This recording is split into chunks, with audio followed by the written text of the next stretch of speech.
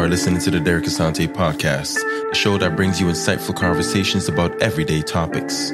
We just aim to keep the discussion above the average. Our guests are the ones bringing the social proof to the conversation. Let's get into it.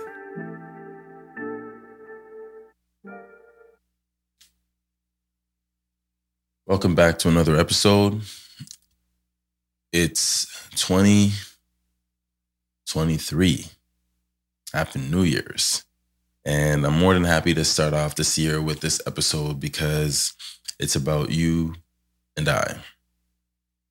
It's about you and your neighbor. It's about me and mine.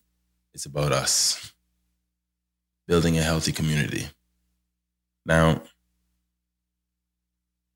what does that mean? Making a delicious pot of soup requires vision. It requires plenty of ingredients. You definitely need to have some confidence. The last ingredient that you definitely need is some love.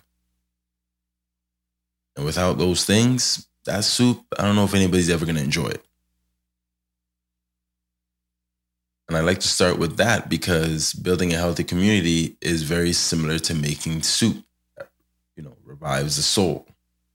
It brings all, right? Brings all the pieces together.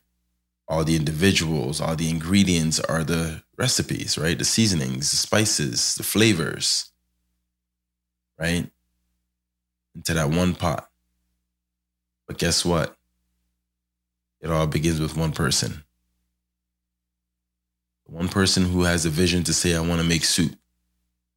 One person with the confidence and the ambition to say, you know what, these are the things that I need. The one person who does not have an ego to say, hey, I need your help because you are a farmer and you have this. You have this ingredient and I need that. You want to contribute to this soup because at the end of it, guess what?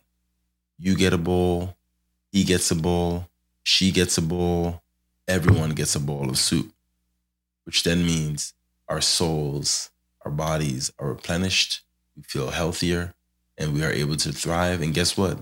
We can continue to make more pots of soup. I love that. Right? And I do hope this episode inspires you to lay the first brick of your healthy community.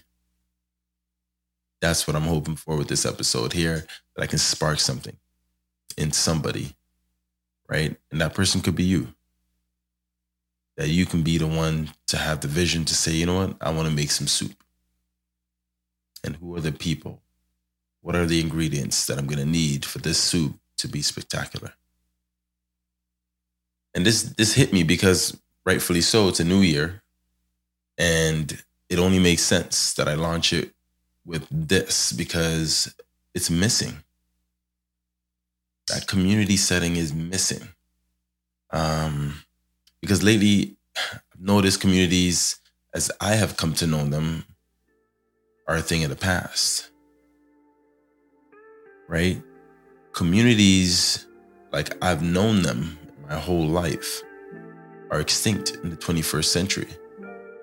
No longer are communities physical spaces with, actual human beings traveling, walking through, saying hello, greeting each other, checking in on each other, knowing your neighbor, right? They have transitioned to these online communities, which are literally virtual. That means you can't touch them. You don't know who your neighbor is. You are communicating with avatars, which is just a still image, right? And the disturbing truth is this generation of young people weren't privileged to those communities that I know it, or some of you are familiar with because you grew up in them. In fact, this generation is stripped of the opportunity to grow up in a community, and they've been handed a virtual one instead. One they can't touch, one they can't feel, one that they often can't really see in front of them, not on the screen, but physically in front of them, and what those members of that community look like, one that they cannot smell, they can't taste the creations, right? The soup that these communities make, and they can't hear the true voices of that community. This is a problem. This is a major problem. And if you don't think it's a problem, feel free to make sure you share your thoughts in the comments. I'd love to hear a different perspective than the one I just shared.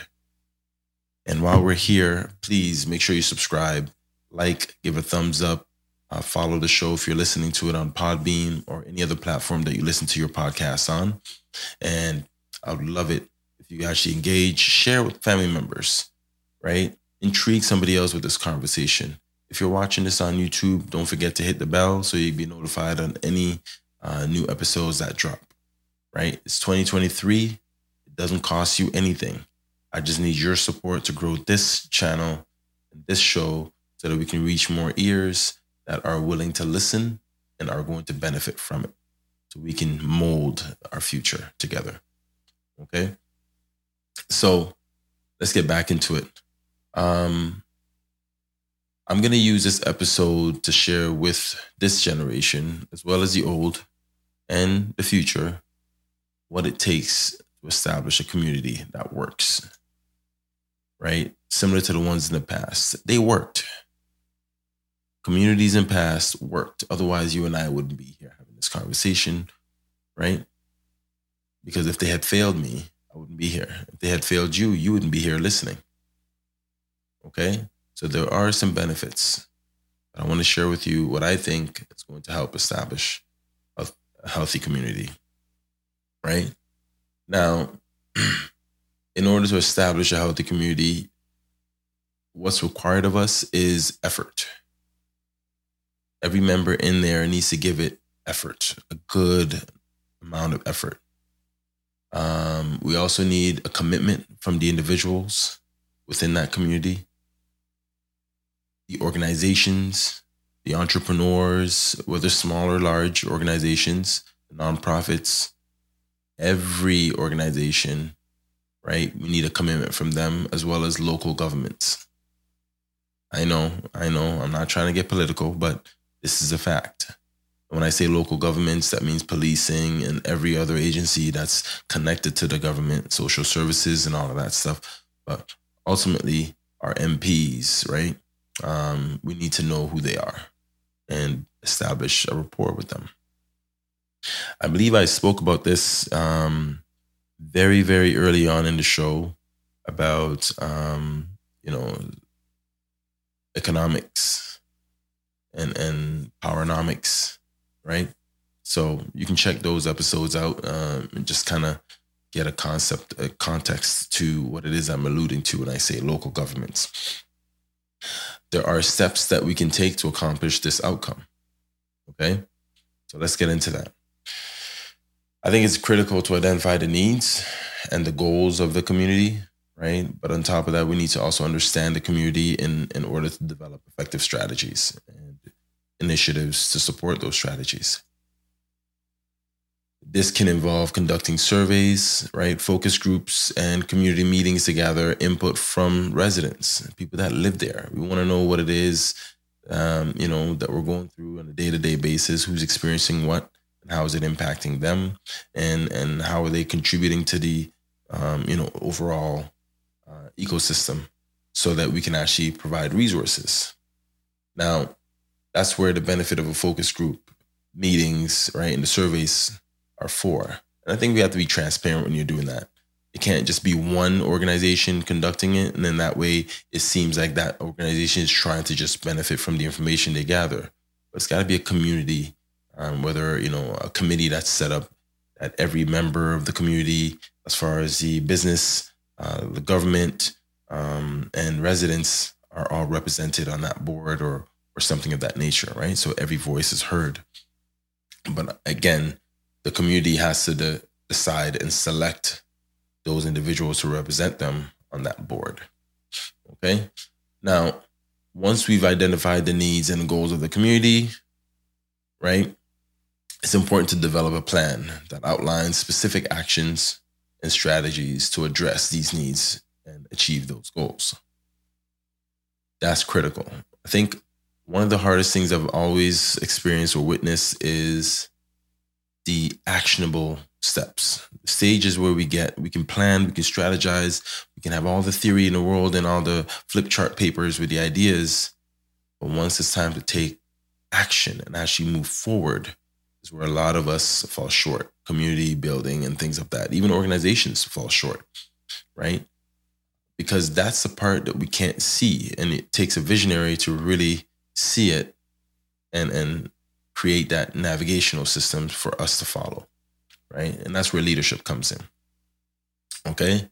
This plan should be developed in, collaboration with community members and should be based on the input and feedback that we get from those focus groups and the surveys.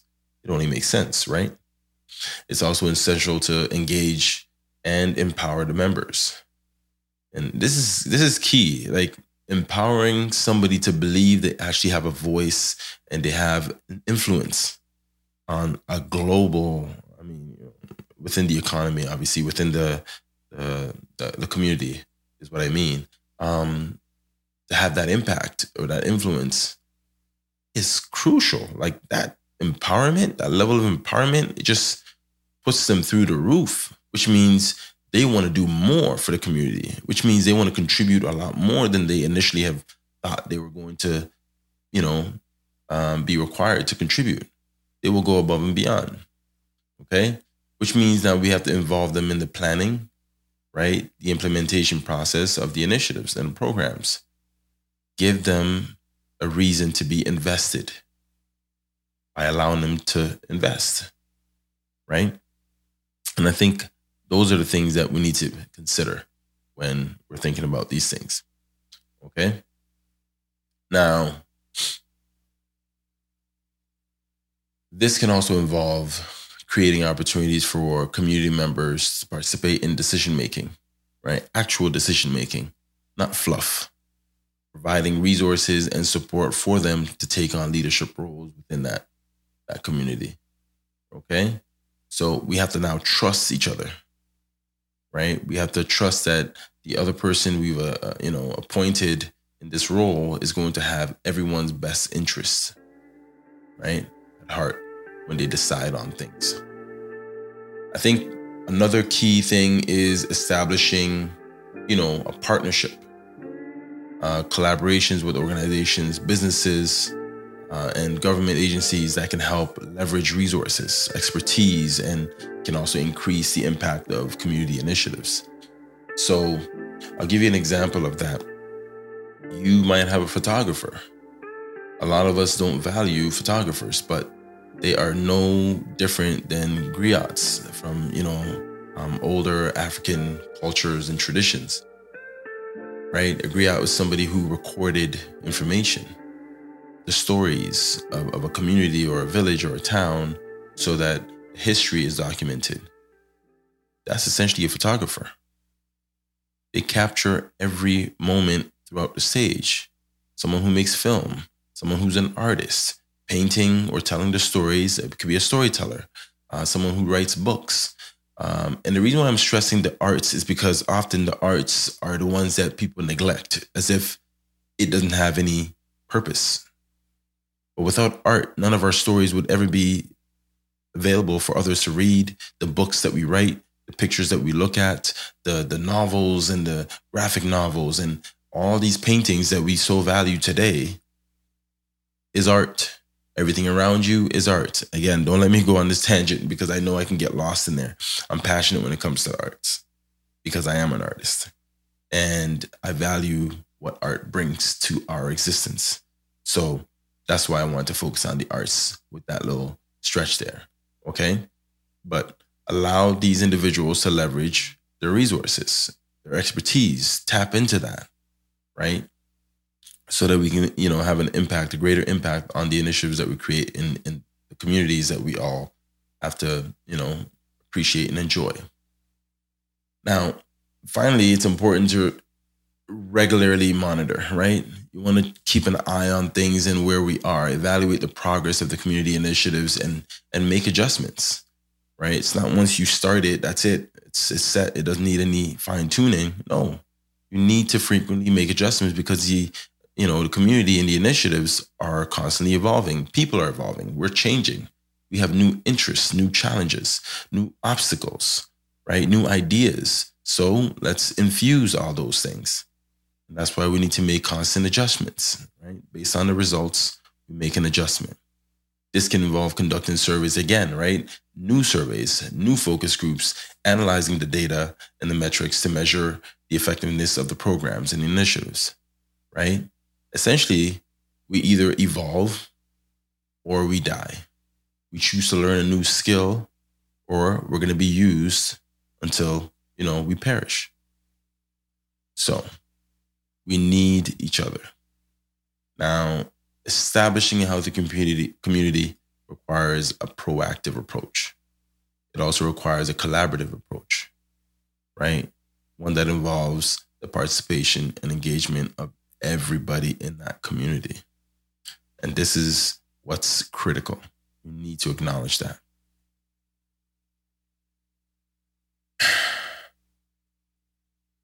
Something else that I'm noticing over the years,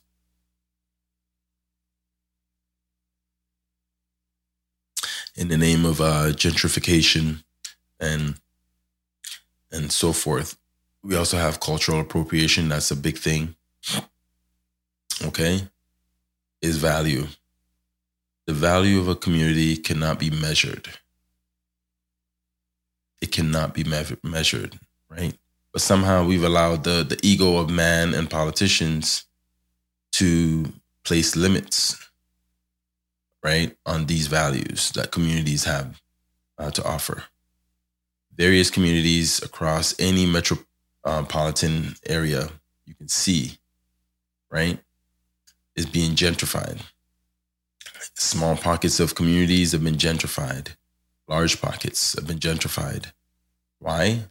Because those with the power do not understand or appreciate those communities, right? And the value that they bring.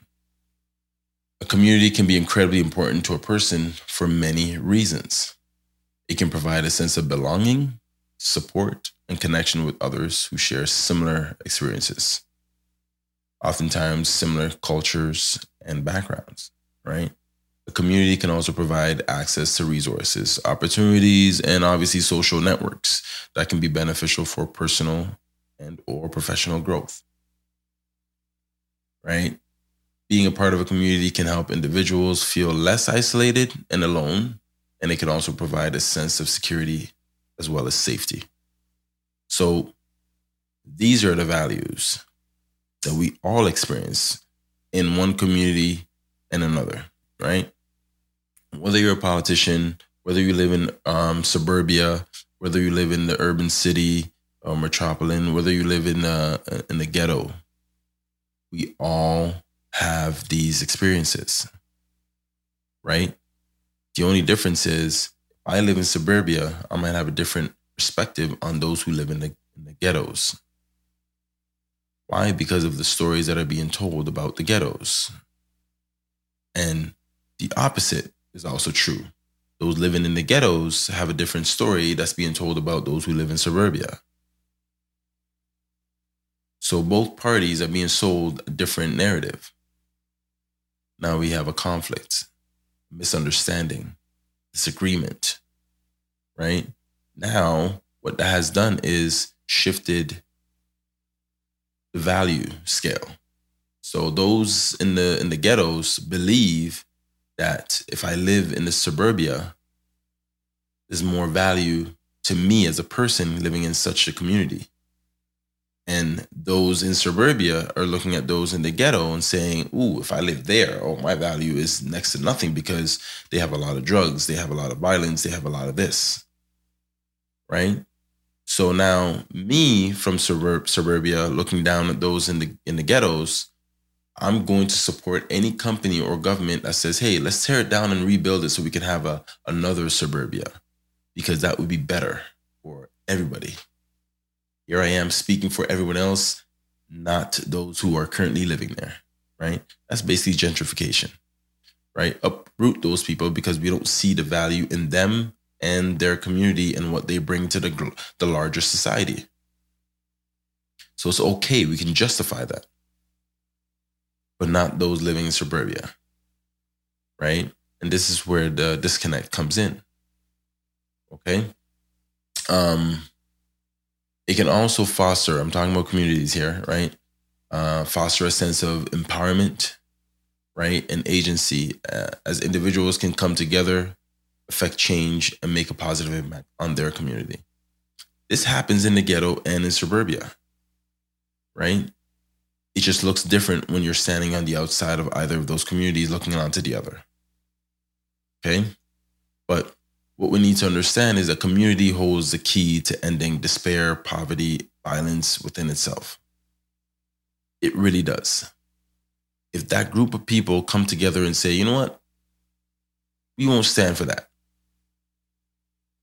The 0.0001 percentile that's committing these offenses can easily be rooted out of that community. But in order for that to happen, the greater percentile of those people need to be the ones to speak up, stand up against that, and evoke that change, right? Research has shown that being a part of a strong and supportive community can have numerous positive effects, not only on your mental health, but your physical health, right? It reduces stress levels and also improves your overall well-being. That's common sense, though. I would think. If I live in a place where I don't see violence, I'm able to walk my dog, leave my door open, and don't feel any form of threat could ever come to me, that is less stress. My overall well-being will be improved, right? I'm going to be a much better person. I can concentrate mentally, physically, and everything else. Now flip the tables, and if you're living in a place that is crime-infested, drug-infested, and so forth, your mental and your physical health cannot be reduced. Your stress level cannot be reduced because you don't know if you're going to make it back home when you leave your house. You don't know if you go to work, are you going to make it back home safely. You don't know when your next meal is coming from because your job is not stable, right? So all these things play a role. So you need to be aware of that. And this is just research, right? That kind of points out all these facts. Because you know someone will help you in the time of need, you're going to return that gesture to someone else in need in order for all members to thrive and succeed in such communities that are healthy. Okay? So we need to be aware of that. Each one teach one. That's where that comes from. Right? I help you, you help me. I feed you, you can feed me, right? We barter, right? We help out each other so no one starves and everyone thrives. What makes a community strong and what makes a strong community are two different questions. But it's one to consider, right? One to think about. So what makes a strong community or what makes a community strong? They go hand in hand, right? And I thought about it. And did a small research, which basically means Googled, right? I Googled a few things and whatnot. And I found that there are several key components that can contribute to the strength of a community. However you want to define strength, it's up to you, but I'm just going to share with you what I discovered. I think that'll be interesting. Okay? A shared sense of identity and purpose can provide a sense of belonging and connection among community members. And it can help create a sense of unity and common understanding. Okay? Effective communication and collaboration can help to foster trust, understanding among community members, and can also enable them to work together towards a common goal. Having access to resources and opportunities can also help support the growth and the development of community members. It can provide the necessary tools and support for individuals to achieve their goals. Supportive relationships and healthy social networks, right, can also help create a sense of connection and support among those members in that community. And it can provide a network of individuals who can offer assistance and or guidance for the community. Inclusive and equitable practices can help to ensure that all members of the community are treated fairly with respect and that everyone has the opportunity to participate and contribute to the community's needs. But in order for all those things to take place, we also must understand that strong communities are ones that are able to effectively support and empower their members. They're also able to provide necessary resources and opportunities for individuals to thrive. When one wins, it's a win for the community at large. Now, how do we go about supporting one another? Because support is different for everyone. And everyone's needs, are different, which means this is something that we need to recognize. Respect the person you're giving support to, right? By asking them how you can best support them and respecting their decision. That's the hardest part, right? This will and,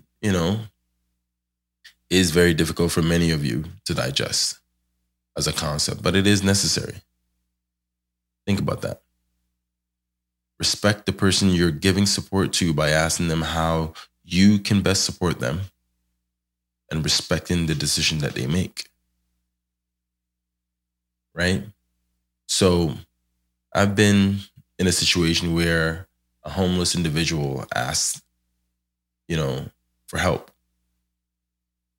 And their sign said, I need food, I'm hungry. This is way back when. And I went ahead and bought them food, a few burgers. There was a McDonald's around the corner. But they didn't appreciate it. They didn't want it. They actually, in fact, swore at me and cussed me and was very disrespectful and threw away the food that I had bought them. After I had bought the food, they said, why didn't you just give me the money instead? Then it dawned on me. I didn't ask them how I could, be of service to them. I just read the sign and jumped to my conclusion. So even though, his sign was misleading, he could have just said, oh, I need money. That's fine. That's one thing. You know what I mean? But it happened. That's just a small example that I can share with you right now about, not asking that person or respecting their decision. Now, too often we allow our pride and ego to mislead us into making poor decisions or jump into really bad assumptions. When a member of a community is mourning the loss of a loved one, it's important for the community to offer support and comfort in a sensitive and compassionate way. I recently went through a loss myself, and I believe in my previous episode, I shared that with you guys. And I've had some communications with people in my community that were not compassionate and were not sensitive. Now, in their defense, they also didn't know I was going through that situation. They didn't know I was mourning. But the mere fact that they didn't even check in to see how I was doing, but responded or communicated with me with such aggression that I thought was offensive, rude, which pushed me in a situation where I had to respond in a way that I wasn't comfortable doing, but felt was necessary for me to respond in order for that person to acknowledge their part in this ordeal.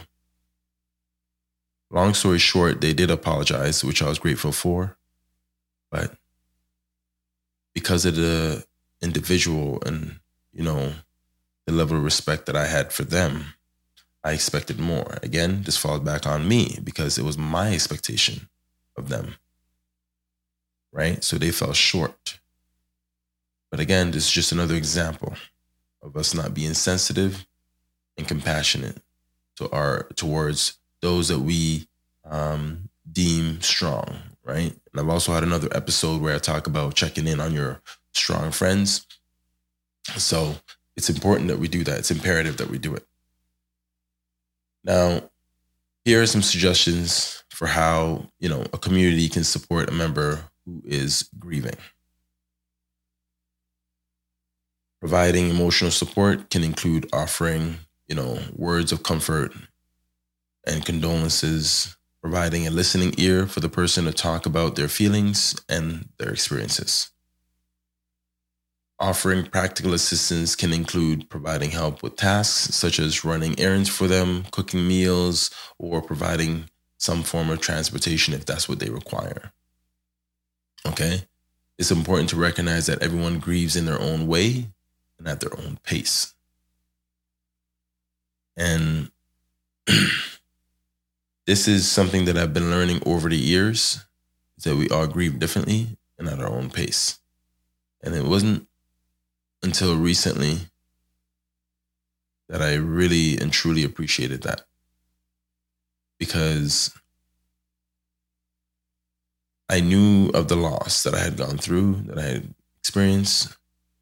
It didn't actually hit me. I didn't grieve until the viewing. And that's when I fell apart. But I felt comfortable falling apart because I knew it was going to happen at some point. I just didn't know when. And I wasn't sure if my body and my mind was protecting me from that experience. But in that moment, my mind couldn't do anything. It couldn't prevent the tears from falling. It couldn't prevent the emotion from showing. It couldn't prevent any of that. It couldn't prevent, having my brother console me, my sister, hug me, because they saw me in the state that they probably never witnessed before. So it's crucial to be understanding and patient with people, and to allow the person the time and space they need to process their circumstances and the emotions that come with those circumstances. I think it's also important to provide resources and information that can include providing information about grief and coping resources. Maybe provide some support hotlines, numbers, right? Support groups or counseling services that are available to such individuals is important. Remembering the person who has passed away, right, can be helpful for the community to remember and honor that person who has passed away and offer support to the grieving individuals, right, in doing so. I think this can also include organizing a memorial service or creating a memorial in their honor, right? It's important for a community to offer support and compassion to members who are grieving, but also provide necessary resources, right, to help them get through this difficult time. Now, throughout this episode, I hope I was able to display to you many ways a healthy community helps everyone in that community, and how every member is important to the other, and the resources and the partnerships that need to be established for that community and its members to continue to thrive. It's a huge practical and kinesthetic difference between an online community and the proven asphalt communities I grew up in, that some of you grew up in. I learned from the members of my community and their experiences because I had an eyewitness exposure to the consequences of their choices and lack thereof. So I knew how to move accordingly. Can't say the same for those who are living in an online community, right? Those that live in a virtual community, because everyone is faking it and presenting false lifestyles through the lens of a camera. So the truth is extremely skewed, distorted, or non-existent. But what this tells me is these individuals don't actually see themselves or the actual life they're living because they're too busy trying to convince me to believe them.